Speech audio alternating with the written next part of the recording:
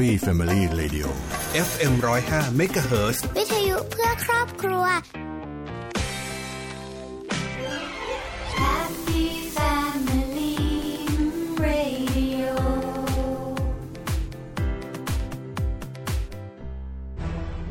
พบกับเรื่องราวข่าวสารด้านพลังงานทั้งในประเทศและต่างประเทศรวมทั้งการวิเคราะห์เจาะลึกทุกประเด็นร้อนในรายการ Energy Time กับดลฤดีชัยสมบัติกัญญาเลขาวัฒนะและพิสิทธิ์ช้างไพงาม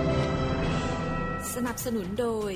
บริษัท PTT Global Chemical จำกัดมหาชน35 ปีปตท.สผ.พลังความร่วมมือเพื่อพลังงานที่ยั่งยืนบริษัทไทยออยล์จำกัดมหาชนมั่นคงด้วยคนที่มุ่งมั่นกลั่นพลังสร้างสรรค์คุณค่าปตท.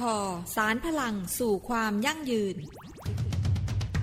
ถ้าไม่เริ่มต้นค้นหาในวันนั้นคงไม่มีการค้นพบในวันนี้พบแหล่งพลังงานเพื่อคนไทยขับเคลื่อนเศรษฐกิจและทุกชีวิตให้เติบโตจะไปสุดขอบฟ้าด้วยพลังรวมใจเคียงคู่ไปถึงดวงดาวที่ฝันใฝ่เติบโตไปพร้อมกันก้าวไปกับ35 ปีบริษัทปตท.สำรวจและผลิตปิโตรเลียมจำกัดมหาชนพลังความร่วมมือเพื่อพลังงานที่ยั่งยืน Energy Time ข่าวพลังงานมิติใหม่ใกล้ตัวเราสวัสดีครับขอต้อนรับเข้าสู่รายการ Energy Time ประจำวันพฤหัสบดีที่19พฤศจิกายนพุทธศักราช2563พบกับผมพิสิทธิ์ช้างพายงามครับสวัสดีค่ะดิฉันกริณดาเอ็มสะอาดค่ะสวัสดีครับคุณกริณดาสวัสดีค่ะตอนนี้ยังโลกเราเนี่ยกำลังเผชิญกับการแปรปรวนอย่างใหญ่หลวงแต่ประเทศไทยรู้สึกเฉยๆเพราะว่าเคยหนาวมันหนาวอยู่3วันแล้วมันก็มาร้อนเลยร้อนจริงๆนะวันนี้ก็ร้อนวันนี้ร้อนมากร้อนจนผมปรับอุณหภูมิร่างกายตัวเองไม่ทันอ่ะทำให้รู้สึกไม่ค่อยจะสบายตัวเท่าไหร่ผมก็อยากจะฝากให้ท่านผู้ฟังดูแลสุขภาพด้วยก็แล้วกันว่าตอนนี้ร่างกายเราจะแย่เพราะว่าอากาศมันเปลี่ยนไปเปลี่ยนมาเดี๋ยวเย็นเดี๋ยวร้อนเดี๋ยวถ้าร้อนมากเราเข้าห้องแอร์ออกมาก็เย็นออกมาก็ร้อนอีกอะไรเงี้ยจะทำให้ไม่สบายเอานะครับก็ดูแลสุขภาพกันดีๆก็แล้วกันนะครับแล้วก็ใส่แมสป้องกันไม่ให้ไปแพร่เชื้อถ้าเกิดใครเป็นหวัดหรือเป็นไข้นะแต่ก็ต้องใส่กันอยู่แล้วเพราะเราออกไปข้างนอกเราก็ต้องใส่นะตอนเนี้ยไอ้ที่ความที่มันเป็นอากาศเราเนี่ยมันไม่คงที่อ่ะมันไม่เสถียรเหมือนในอดีตที่ผ่านมาใช่ปะเพราะว่า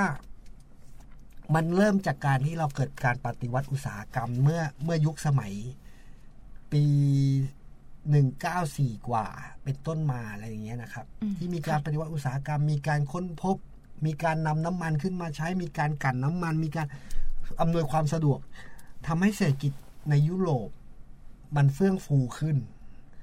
แล้วก็อเมริกาเฟื่องฟูเอเชียเฟื่องฟูขึ้นมาจนทุกวันนี้เราใช้กันมาเป็นเวลานานแล้วล่ะตั้งแต่เราสามารถแต่น้ำมันในคนรู้จักมานานแล้วไงถูกปะ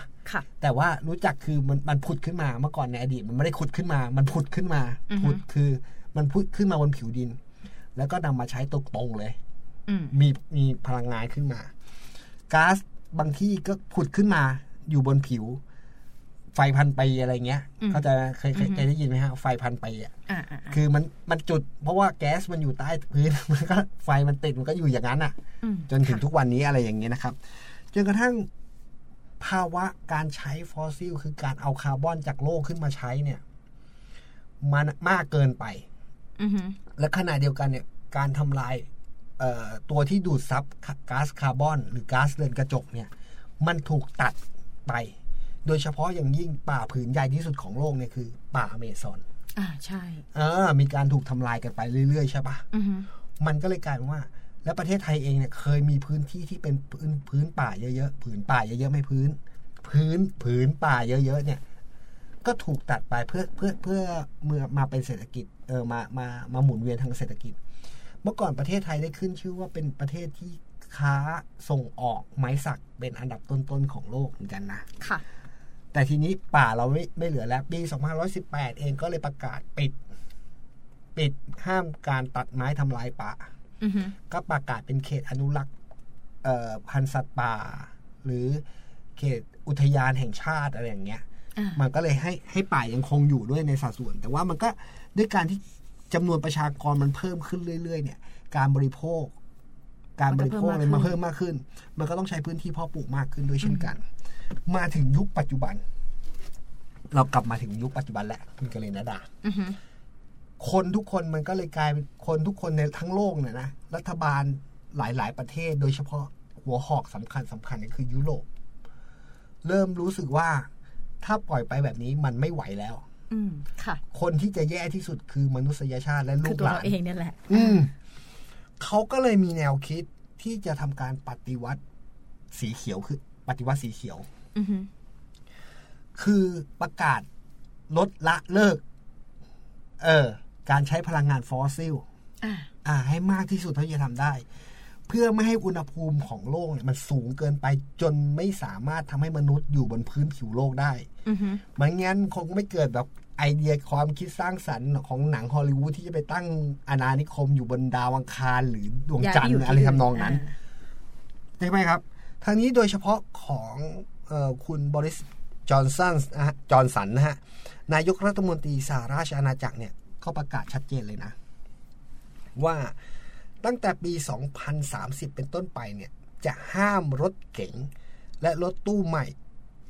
ที่ใช้น้ำมันเบนซินหรือน้ำมันดีเซลอย่างเดียวแล้วห้ามใช้นะค่ะห้ามมีบนท้องถนนแล้วนะนี่คือข้อที่หนึ่งเขามองว่าเขาบอกว่าแต่ยังจะอนุญาตให้ขายรถยนต์ที่ใช้น้ำมันและไฟฟ้าคู่กันได้หรือรถไฮบริดนั่นเองตอนนี้ประเทศไทยก็มีรถไฮบริดค่อนข้างเยอะแล้วคนก็นิยมใช้มากขึ้นเพราะทุกคนมั่นใจแล้วว่าแบตเตอรี่ที่อยู่ข้างใต้รถมันมีอายุยืนยาวเท่ากับรถหรือมากกว่ารถแล้วนะเพราะว่าเทคโนโลยีมันไปเรื่อยๆบางประเภทเนี่ยจึงเป็นถือว่าเป็นส่วนหนึ่งของขบวนการที่อังกฤษกันละกันเรียกง่ายๆที่เกียรเรียกสหราชอาณาจักรเรียกยากนะก็บอกว่าเป็นขบวนการหนึ่งนะของการปฏิวัติอุตสาหกรรมสีเขียวเพื่อรับมือกับการเปลี่ยนแปลงสภาพภูมิอากาศโลกและสร้างงานให้ภาคธุรกิจด้วยเช่นกันลดไปแล้วอุตสาหกรรมยานยนต์ลดแต่ต้องสร้างงานคนเพื่อรองรับสร้างงานเพื่อรองรับคนที่จะตกไปในอุตสาหกรรมยานยนต์ถูกว่าเขาจะทำอะไรแล้วก็ต้องมีอุตสาหกรรมต่อเนื่องด้วยเขาก็มองว่านโยบายอันนี้นะฮะเขาก็มองว่ามันเป็นส่วนหนึ่งของการสร้างงานให้กับคนในอังกฤษเพิ่มขึ้นด้วยนะครับเพราะว่าไม่งั้นถ้าเกิดไม่ทำแล้วเนี่ยไม่ครบวงจรเนี่ยการดำเนินการนโยบายของการลดการใช้พลังงานฟอสซิลเนี่ยมันจะไม่เป็นผลซึ่งก็บอกว่าแต่ก็มีคนมองแย้งนะมองแย้งนโยบายนี้ว่าเงินทุน 4,000 ล้านปอนด์เนี่ยสำหรับความพยายามในครั้งนี้มันน้อยเกินไปหรือเปล่า 4,000 ล้านปอนด์นี่มันก็แค่แรกเริ่มไหมอ่ะถูกแต่เขาก็มองว่าแต่ในส่วนของรัฐมนตรีทางด้านกระทรวงพลังงานและยุทธศาสตร์ด้านอุตสาหกรรมเนี่ยเขาก็มองว่าเงินจำนวนที่จะใช้เข้าไปเพื่อดำเนินการในเรื่องการปฏิวัติสีเขียวครั้งนี้นะฮะเป็นส่วนหนึ่งของการลงทุนในภาคสาธารณะที่จะทำให้เงินได้กลับเข้ามาเนี่ยถึง3เท่าซึ่งเขามองว่าและนอกจากนี้คุณกลุ่มประธานของภาคีแห่งสหประชาชาติว่าด้วยการเปลี่ยนแปลงสภาพภูมิอากาศเนี่ยเขาหรือคอป26นะฮะค่ะคอปเนี่ยเขาก็มองว่าอังกฤษจะเป็นเจ้าภาพคอป26ในปีหน้าใช่ไหมเขาบอกว่าการที่สหราชอาณาจักรเนี่ยใส่เงินเข้าไปเนี่ยเพื่อเรื่องนี้โดยเฉพาะเนี่ย 4,000 ล้านปอนด์เนี่ยจะช่วยสร้างงานช่วยสร้างงานสีเขียวและคุณค่าเนี่ย2.5 แสนตำแหน่งโอ้ยก็ไม่น้อยนะเขาบอกว่าแต่รัฐบาลหวังว่าตำแหน่งงานใหม่เนี่ยจะมากขึ้นสำหรับผู้คนประชากรที่อยู่ทางตอนเหนือของอังกฤษและเวลส์นะฮะและ 60,000 ตำแหน่งเนี่ยสำหรับการผลิตไฟฟ้าจากกระแสลมในทะเลซึ่งทางยุโรปเนี่ยเป็นเจ้าแห่งการใช้พลังงานลมในทะเลเพราะลมเขาแรงมากแรงซะจนแบบบางทีเบรกมันเอาไม่อยู่หักมาแล้วถ้าเกิดเจอพายุนะแต่เขาก็เยอะจริงๆต้นหนึ่งเนี่ยโดยเฉลี่ยแล้วเนี่ยต้นหนึ่งเนี่ยผลิตได้1 เมกะวัตต์ ถ้า10ต้นก็คือ10เมก100ต้นก็คือ100เมก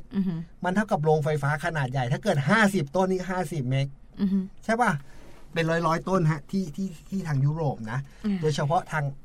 ยุโรปทางเหนือนะฮะฟินแลนด์อะไรพวกนี้เยอะมากแล้วเขาบอกว่าไอ้แผนการสร้างและแผนอันนี้นะยังเป็นการแผนของการสีเขียวนะเขายังมุ่ง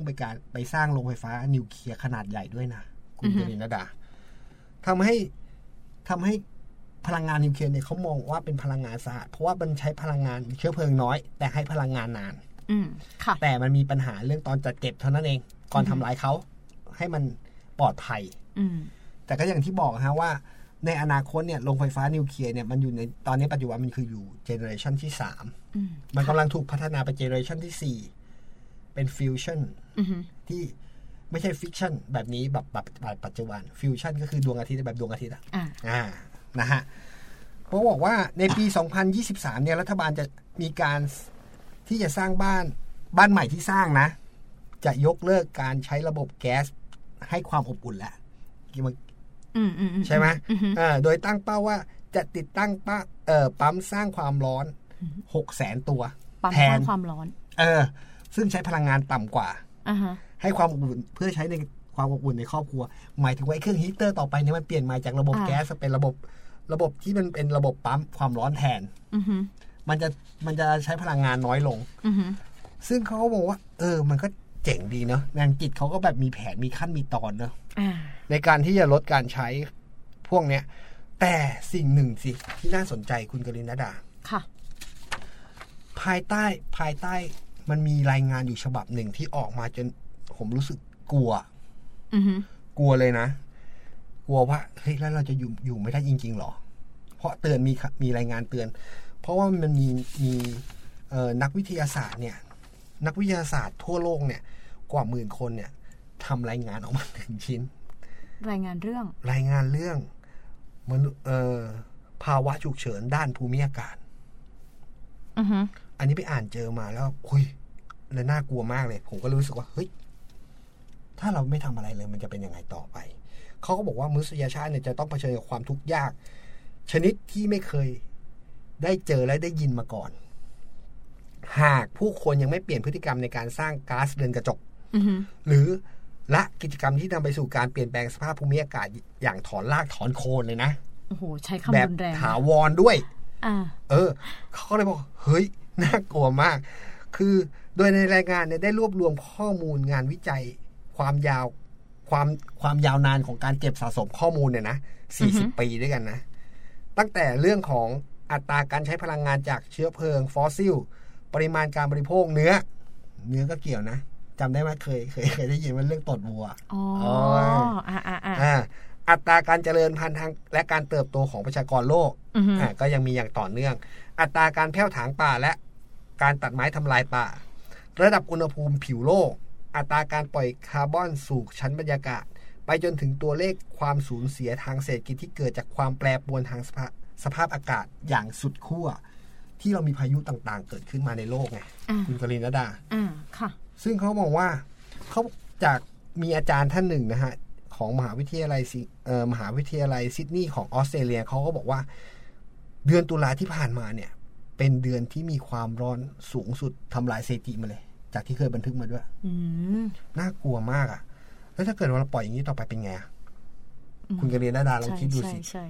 ว่าเฮ้ยแล้วเราจะไปอยู่ตรงไหนต่อคงต้องไปอยู่ดาวอังคารเฮ้ยแต่ว่าดาวอังคารยังไปไม่ได้เพราะว่ายังสร้างไม่เสร็จยังไม่มีอะไรเลยใช่เขาก็บอกว่ารายงานฉบับนี้นะมีจุดประสงค์ในการนำเสนอข้อมูลที่เห็นภาพให้มีความชัดเจนมากยิ่งขึ้นนะเพื่อให้รัฐบาลของประเทศต่างๆทั่วโลกเนี่ยและสาธารณชนด้วยนะตระหนักถึงสถานการณ์ของด้านสิ่งแวดล้อมที่กำลังมีความรุนแรงขึ้นอย่างรวดเร็วทุกขณะกับถูกปล่อยปละละเลยโดยไม่มีการแก้ไขหรือจริงจังมาอย่างนั้นยาวนานนะอย่างไรก็ตามในบรรดานักวิทยาศาสตร์ก็เสนอแนวทางเลย6แนวทางด้วยกัน6ด้านด้วยกันนะคือด้านที่1ด้านพลังงานเนี่ยควรใช้นโยบายอนุรักษ์พลังงานและประหยัดพลังงานในระดับมหาภาคลดการใช้เชื้อเพลิงฟอสซิลหันไปใช้พลังงานทดแทนอย่างที่ยั่งยืนลดการนโยบายการอุดหนุนน้ำมันสนับสนุนอุตสาหกรรมเชื้อเพลิงฟอสซิลพวกนี้ ลดซะลดละเลิกคือเปลี่ยนไปใช้พลังงานทดแทนสองด้านสารก่อมลพิษระยะสั้นเนี่ยนะควรลดการใช้และปล่อยมีเทนสารไฮฟลูออร์คาร์บอนนะครับรวมถึงเขม่าวควันต่างๆซึ่งอาจจะช่วยลดความรุนแรงของภาวะโลกนะฮะในช่วง 20-30 ปีข้างหน้าลงให้ได้ถึง 50% อันนี้อีกข้อหนึ่งคือด้านธรรมชาติควรหยุดยั้งการแผ่วถางป่าควรอนุรักษ์ก็คือไม่ตัดป่าแหละควรอนุรักษ์ไม่ตัดต้นไม้ทำลายป่าควรอนุรักษ์และฟื้นฟูระบบนิเวศเช่นป่าไม้ทุ่งหญ้าป่าโกงกลางซึ่งประเทศไทยกำลังทำแบบมหาศาลเลยนะเพราะป่าโกงกลางเนี่ยมีการรณรงค์ปลูกจนกระทั่งว่าทุกวันเนี่ยสัตว์ทะเลเนี่ยมีปริมาณเพิ่มขึ้นแล้วเราก็หยุดการทำประมงในบางช่วงฤดูวางไข่อะไรเงี้ยเพราะว่าป่าโกงกลางเนี่ยเขาบอกว่ามันสามารถป้องกันเรื่องของภัยธรรมชาติโดยเฉพาะสึนามิได้ด้วยนะแล้วป่าโกงกลางนี้ถือว่าเป็นป่าที่มีการดูดซับคาร์บอนได้ดีกว่าไม้ชนิดอื่นนอกข้อ4นะฮะด้านที่4ก็คือด้านอาหารควรบริโภคพืชผักให้มากขึ้นลดการบริโภคอาหารจากสัตว์ลงตายแล้วชอบทานด้วยนะอันนี้มีประโยชน์กับร่างกายด้วยอันนี้ชอบทานด้วยเนื้อเนี่ยซึ่งจะช่วยตัดลดการปล่อยก๊าซมีเทนและก๊าซเรือนกระจกอื่นๆเพราะสัตว์ผายลมมาตรการที่5ด้านที่5นะครับคือด้านเศรษฐกิจควรยกเลิกแผนการที่จะพึ่งพาเชื้อเพลิงฟอสซิลเป็นหลักเปลี่ยนทิศทางนโยบายมุ่งแสวงหาความมั่นคงและเพิ่มตัวเลข GDP ด้วยการทำลายทรัพยากรอีกแล้วยกเลิกซะมาเป็นนโยบายการดำเนินคำนึงถึงความยั่งยืนของชีวมณฑลในระยะยาวแทนอันนี้ก็เราก็พูดในรายการเนี่ยบ่อยมากช่วยด้วยเรื่องของการใช้ทรัพยากรให้เกิดประโยชน์สูงสุดภายใต้นโยบายภายใต้หลักคิดของcircular economy หรือเศรษฐกิจหมุนเวียนสิ่งใดที่สามารถเอาไปรีไซเคิลได้ไม่ต้องไปขุดไปขึ้นมาทำซะช่วยกันคนละไม้คนละมือนะเพราะอันนี้มันเป็นสิ่งหนึ่งที่ยืนยันสิ่งที่เราพูดในรายการเนี่ยบ่อยมาเป็นปีๆเลยที่ต้องการให้คนทุกคนเนี่ยร่วมกันที่มาช่วยเหลือโลกนี้ให้มันยั่งยืนกันต่อไปเพราะว่าผมมองว่าไอ้การใช้ทรัพยากรเนี่ยมันเป็นสิ่งที่ดีใช่หมายถึงว่าการใช้ทรัพยากรให้เกิดประโยชน์สูงสุดเนี่ยเป็นสิ่งที่ดีเพราะว่าอย่างน้อยๆเนี่ยเราจะได้รู้ว่าคุณค่าของขยะมากยิ่งขึ้นอย่ามองว่าขยะเป็นเพียงขยะเช่นการคัดแยกขยะพลาสติกออกขยะที่เป็นเหล็กขยะที่เป็นอลูมิเนียมเป็นขยะที่มีมูลค่าทั้งสิ้นขยะที่เป็นขยะชีวภาพอย่าคิดว่ามันไม่มีขยะชีวภาพคืออะไรก็ขยะพวกเศษอาหารอะไรพวกเนี้ยอย่าคิดว่ามันไม่มีค่านะมันมีค่านะมันเป็นปุ๋ยนะใช่คุณก็ไม่ต้องใส่ปุ๋ยเคมีลดการใช้ปุ๋ยเคมีลงมันก็ไม่ทำลายชั้นบรรยากาศไม่ทำลายดินไม่ทำลายพืชไม่ทำลายสัตว์ที่เป็นจุลชีวะที่อยู่ในดินด้วยอันเนี้ยด้านที่6ด้านที่สำคัญอีกด้านหนึ่งด้านประชากรควรจำกัดจำนวนประชากรโลกให้อยู่ในระดับคงที่และเหมาะสมโดยใช้วิธีการที่มีความยุติธรรมทางด้านเศรษฐกิจสังคมเนื่องจากปัจจุบันเนี่ยปีประชากรเกิดใหม่เพิ่มขึ้นถึง 200,000 คนต่อวัน 200,000 คนต่อวันคือนี่ทำไมถือว่าไม่แต่คือมีบางประเทศเอาง่ายๆยกง่ายประเทศที่อยู่ในระดับที่3ของโลกก็คือระดับประเทศที่กำลังพัฒนาที่แบบด้อยพัฒนาดีกว่าอันเนี้ยประชากรเขาจะเกิดขึ้นเยอะแต่อายุไขเขาก็จะสั้นเหมือนกันแต่ประเทศที่เจริญแล้วทางเศรษฐกิจแล้วเนี่ย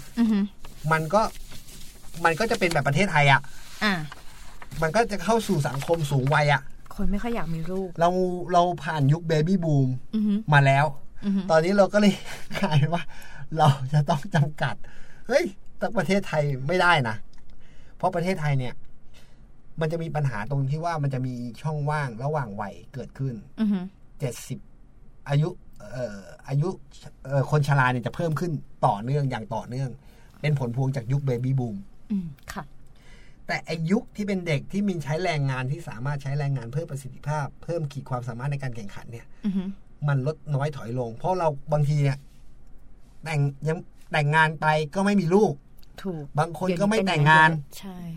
มันก็เลยกลายเป็นว่า ตอนนี้จำนวนประชากรมันไม่เกิดความไม่สมดุลเกิดขึ้นของช่วงวัยมันก็เลยกลายเป็นปัญหาว่าเฮ้ยต่อไปประเทศไทยต้องพึ่งพาคนแก่ทำงานหรือเปล่า เพราะว่าคนแก่ไม่มีคนแก่แบบนะมันก็จะหายไปหมดใช่ป่ะอ่ะมาดูอีกเรื่องหนึ่งเรื่องนี้กับเรื่องสิ่งแวดล้อมเหมือนกันมาแล้วไงก็คุณชอบบอกว่าเดี๋ยวเขาก็มาทุกปีนะคะเขามาเองเขามาตามนั้นเลยนะคะก็ทางกลุ่มปตท.นะคะเขาก็ร่วมลดปัญหาฝุ่น PM 2.5 ก็เพื่อสุขภาพของประชาชนนั่นแหละครับผมโดยทางกลุ่มปตท.นะคะร่วมกันลดปัญหาฝุ่น PM 2.5 โดยการจำหน่ายน้ำมันดีเซลกันมาตรฐานต่ำ10 ppm ผ่านสถานีบริการน้ำมันก็เน้นที่พื้นที่กรุงเทพมหานครปริมณฑลก่อนนะคะต่อเนื่องเป็นปีที่2สนับสนุนการดำเนินการของศูนย์แก้ไขปัญหามลพิษทางอากาศของรัฐเพื่อแก้ไขปัญหาแล้วก็บรรเทาปัญหาฝุ่นละอองที่เป็นภัยต่อสุขภาพอนามัยที่ดีของประชาชนซึ่งน้ำมันดีเซลดังกล่าวนะมีค่ากรรมฐานต่ำกว่าที่ภาครัฐกำหนดไว้ถึง5เท่าเลยนะดีภายใต้ความร่วมมือของบริษัทในกลุ่มปตท.ก็ได้แก่บริษัทปตท.น้ำมันและการค้าปลีกจำกัดมหาชนหรือว่า OR แล้วก็บริษัท PTT Global Chemical จำกัดมหาชนหรือว่า GC นะคะโดยคุณอัธพลเจริญชันษาอธิบดีกรมควบคุมมลพิษก็กล่าวว่าตามที่ภาครัฐเนี่ยได้มีการจัดตั้งศูนย์แก้ไขปัญหามลพิษทางอากาศนำโดยกระทรวงทรัพยากรธรรมชาติและสิ่งแวดล้อมพร้อมกับกรมควบคุมมลพิษก็มีวัตถุประสงค์เพื่อติดตามเฝ้าระวังประเมินแล้วก็รายงานสถานการณ์ฝุ่นละอองตลอดจนการประยุกต์ใช้เทคโนโลยีเพื่อพยากรณ์สถานการณ์แล้วก็บูรณาการการดำเนินงานแก้ไขปัญหาร่วมกันโดยทางกรมควบคุมมลพิษนะคะได้มีการหารือร่วมกับหน่วยงานที่เกี่ยวข้องจัดเตรียมมาตรการป้องกันตามแนวทางปฏิบัติการเชิงรุกเน้นการจัดการป้องกันแล้วก็ลดปัญหาจากสาเหตุที่ต้นทางรวมถึงการปล่อยไอเสียจากเครื่องยนต์ที่ใช้เชื้อเพลิงดีเซลที่มีค่ากรรมฐานสูงโดยคุณบุรณินทร์รัตนสมบัติรองกรรมการผู้จัดการใหญ่บริหารกลยุทธ์กลุ่มธุรกิจปิโตรเลียมขั้นปลายของบริษัทปตท.จำกัดมหาชนก็บอกว่าทางกลุ่มปตท.นะก็มีความตระหนักถึงปัญหาที่เกิดจากสถานการณ์ฝุ่นละอองขนาดเล็กหรือเจ้า PM 2.5 เนี่ยคือเกินค่ามาตรฐานแล้วก็อาจเป็นอันตรายต่อสุขภาพจึงได้ประสานความร่วมมือระหว่างบริษัทในกลุ่มก็ประกอบไปด้วยโรงกลั่น GC แล้วก็ OR เพื่อร่วมกันผลิตแล้วก็จำหน่ายน้ำมันดีเซลหมุนเร็วที่มีค่ากรรมฐานต่ำเฉลี่ย10 ppm ซึ่งเป็นค่าที่ต่ำกว่าที่กฎหมายกำหนดไว้5เท่าอย่างที่บอกไปนะคะแต่ทำเป็นกรณีพิเศษนะผ่านคลังน้ำมันพระโขนงแล้วก็สถานีบริการน้ำมันโดยเน้นพื้นที่ที่บอกว่าก็กรุงเทพมหานครรวมประมาณ400สถานีก็บอกจริงๆกับพื้นที่ที่มีปัญหามากที่สุดก็คือกรุงเทพแล้วก็ปริมณฑลเนี่ยแหละนะคะรวมทั้งจ่ายให้กลุ่มลูกค้าโรงงานอุตสาหกรรมแล้วก็หน่วยงานราชการตั้งแต่วันที่16พฤศจิกายน2563ไปจนถึงวันที่28กุมภาพันธ์2564ซึ่งช่วงเวลานี้เนี่ยเขาบอกว่าจะเป็นช่วงที่ค่า PM 2.5 เนี่ยมันสูงเกินกว่ามาตรฐานโดยคาดการว่าปริมาณการจ่ายจะอยู่ที่ประมาณ40ถึง50ล้านลิตรต่อเดือนทั้งนี้นะการเปลี่ยนจากน้ำมันดีเซลพื้นฐานยูโร4มาเป็นน้ำมันดีเซลหมุนเร็วกรรมฐานต่ำเนี่ยก็ส่งผลให้ปริมาณฝุ่นละอองขนาดเล็กหรือว่า PM 2.5 เนี่ยลดลงไป 19-20% แล้วก็ควันดำนะลดลงไป 19-40% เลยนะเมื่อเทียบกับสัดส่วนไบโอดีเซลเท่ากันเฮ้ยอย่างนี้ถ้าเกิดว่ามันต้องให้หน่วยงานให้โรงกลั่นไม่ให้โรงกลั่นสถานีบริการน้ำมันยี่ห้ออื่นๆมาใช้บ้างเนาะบอกว่าซึ่งจากผลการทดสอบสถาบันนวัตกรรมปตท.นะเขาทดลองในรถกระบะรุ่นเก่าอายุ8ปีแล้วก็รถกระบะรุ่นใหม่3ปีคือเอามาเทียบกันเลยว่ะโดยทางกลุ่มปตท.นะคะก็มุ่งร่วมเป็นส่วนหนึ่งในการแก้ไขปัญหาดังกล่าวพร้อมสนับสนุนการดำเนินงานของภาครัฐตลอดจนบูรณาการแผนการลงทุนของโรงกลั่นในกลุ่มเพื่อขยายขีดความสามารถการผลิตน้ำมันคุณภาพมาตรฐานกรรมฐานต่ำกว่า10ppm หรือเทียบเท่ามาตรฐานยูโร5ให้สอดคล้องกับนโยบายการปรับปรุงคุณภาพน้ำมันเชื้อเพลิงแล้วก็เพื่อแก้ไขปัญหาสิ่งแวดล้อมเพราะมันจริงๆนะบอกให้เลยนะผมยังแปลกใจอยู่อ่ะว่าทำไมฝุ่นมันถึงแบบเยอะนะแบบแล้วมันแบบเมื่อก่อนนี้เราไม่รู้ไง ช่วงคนชอบคิดว่าเป็นหมอกช่วงผมคิดเป็นหมอกเสมอเลยเมื่อตอนสมัยก่อนนะกรุงเทพมีหมอกกรุงเทพมีหมอกกรุงเทพมีหมอกแต่อากาศมันร้อนจังอะไรเงี้ยมันคือมันอากาศมันไม่สะอาดมันจะรู้สึกได้ตรงที่ว่าเราระคายเคืองระคายเคืองในโพรงจมูกอะไรอย่างเงี้ยคือที่สำคัญนะไอ้ PM 2.5 เนี่ยมันลอยขึ้นไปเนี่ยมันกักความร้อนเราด้วยนะมันทำให้อากาศใช่เพราะว่าด้วยหน้าหนาวเนี่ยฮะฤดูหนาวเนี่ยมันไม่มีลมบางทีอะลมความเขาเรียกความกดอากาศสูงเนี่ยมันมาไม่เต็มที่ไม่มีแรงพอเหมือนกับช่วงที่เราอยู่ช่วงมรสุมเนี่ยเราจะมีลมค่อนข้างแรงมันจะพัดไปได้ใช่ไหมแต่นี่มันพัดไม่ออกนะฮะพัดไม่ออกเสร็จแล้วก็เมืองนี้ก็มีความเป็นเกาะความร้อนด้วยส่วนหนึ่งมันก็กักอยู่มันก็ไปไหนไม่ได้มันก็ทำให้เกิดความร้อนเกิดขึ้นในระบบเราก็แย่แล้วเราก็หายใจมันเข้าไปตอนนี้โชคดีว่าประเทศไทยจะบอกว่าโชคดีก็โชคร้ายก็ไม่รู้นะ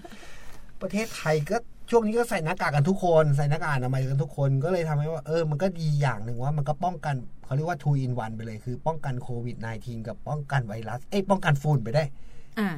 เบ็ดเสร็จไปเลยทีเดียวไม่ต้องมาเหมือนเมื่อก่อนใส่ดีไหมต้องบังคับไปใส่คือตอนนี้ต้องเหมือนเป็นการบังคับอะคือไม่เท่ไม่ใช่แล้วชั่วโมงเนี่ยเพื่อสุขภาพของตัวเองเพราะฉะนั้นใส่หน้ากากออกไปเถอะครับวันนี้หมดเวลาแล้วเรา2คนต้องลาท่านผู้ฟังไปก่อนนะครับสวัสดีครับสวัสดีค่ะ Energy Time ข่าวพลังงานมิติใหม่ใกล้ตัวเราอยากมีสุขภาพที่ดี อยากกินดีอยู่ดี อยากมีอากาศที่ดีทุกความอยากจะเป็นจริงได้แค่เราลงมือปลูกเพราะชีวิตที่ดีคือชีวิตที่มีต้นไม้อยู่ล้อมรอบปลูกแล้วแชร์เพื่อส่งต่อแรงบันดาลใจสู่อนาคตที่เป็นจริงมาร่วมปลูกเพื่อเปลี่ยนไปพร้อมกันปลูกที่ใจเปลี่ยนเพื่อเมือง